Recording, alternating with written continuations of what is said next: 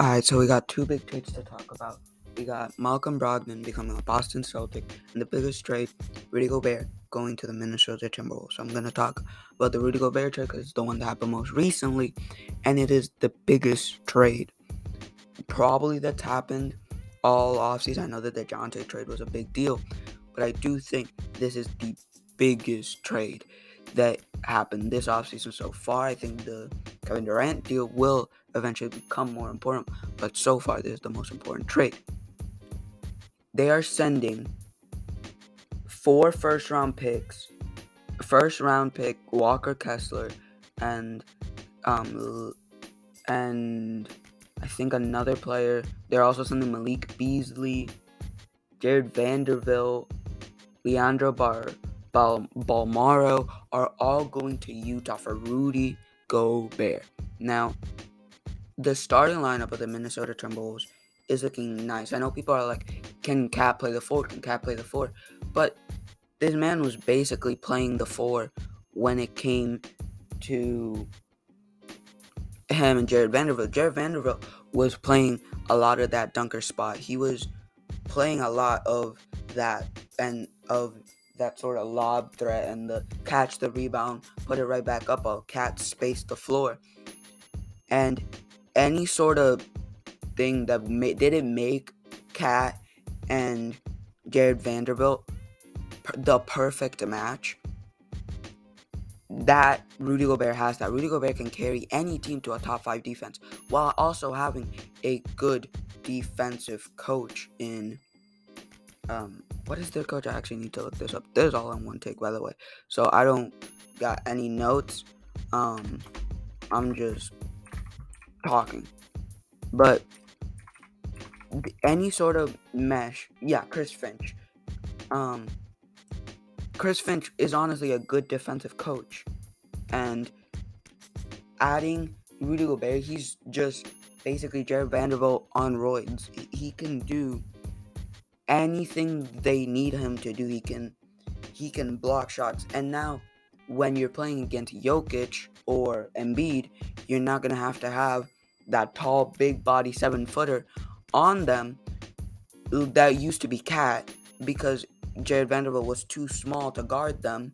Because now, you need a 7-footer to guard Embiid and Jokic. You got arguably the best 7-foot defender in the league in Rudy Gobert. Rudy Gobert, even though I do think he is an overpaid player, Rudy Gobert is still, even as an overpaid player, he is a master at what he does. He can defend the hell out of the basketball down low. He can block the hell out of any shot. He is honestly a great fit for Minnesota, and I think Minnesota can be, and Minnesota's trying to not be mediocre anymore.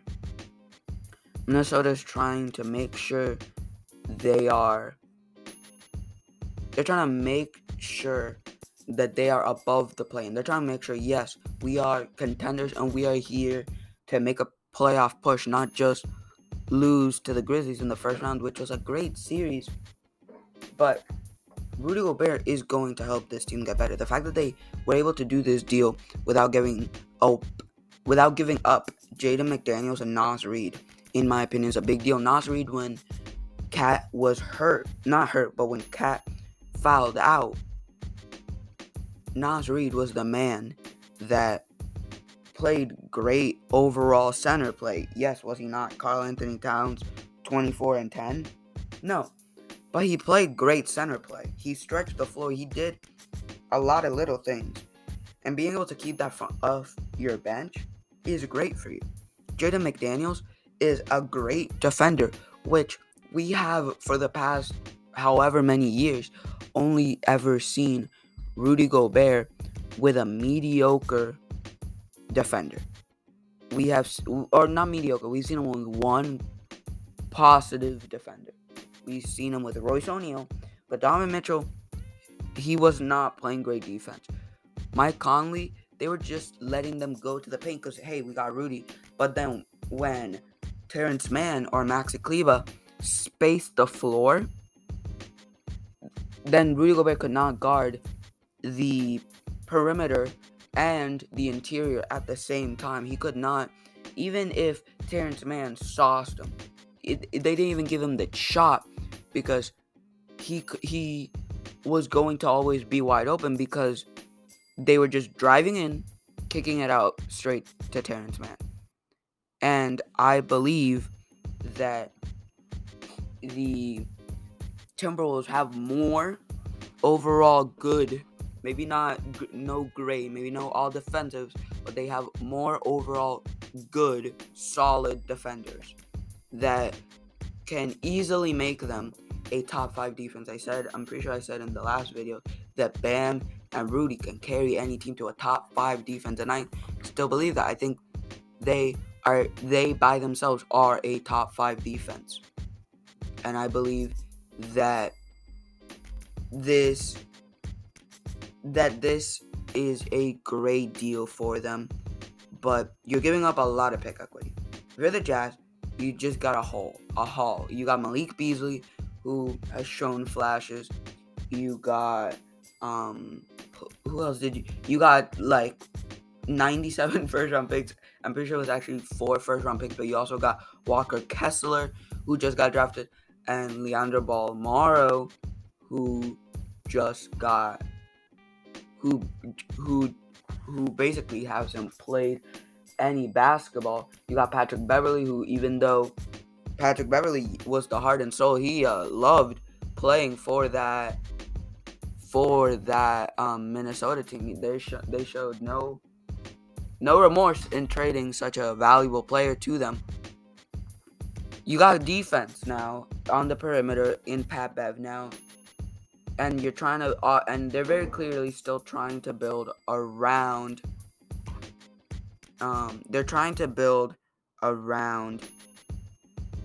Donovan Mitchell. But Donovan Mitchell has not played on even a 500 or a play-in caliber team since he got drafted. And that's a very scary thing for you, because if Donovan Mitchell's like, I don't know, man, I'm not really feeling this whole being mid, I'm not really, even though we got every draft, even though we just got 6 first-round picks, I'm not trying to be mid. I'm trying to be good, or I am trying to go to a better team. He could request out either way. Even if you're building around him, he could still request out. But there was probably no better trade package for Rudy Gobert, in my opinion. I wonder what other teams were calling up for the Rudy Gobert trade, because I do not think that the Chicago Bulls had what it took to get Rudy Gobert. I do not think that the Charlotte Hornets really had what it took or really needed a Rudy Gobert type of lob threat. I don't think that was the type of lob threat that worked well with LaMelo Ball. And I think this is probably the best deal you're going to get. And I don't know, we've seen twice now in a 5-day span. We saw DeJounte getting a lot of unprotected picks for DeJounte, and we saw a lot of unprotected picks for Rudy Gobert. And these trades are looking like 2K-like trades, I'm going to be honest, because you're trading multiple unprotected first-round picks, which these type of things don't happen unless it's in 2K. But I believe that this will turn out as a win for the Minnesota Timberwolves. And I believe this could turn out either into a huge win or a flop and a rebuild and the start of a rebuild for the Utah Jazz. Now, let's talk about the Malcolm Brogdon trade briefly, because Malcolm Brogdon,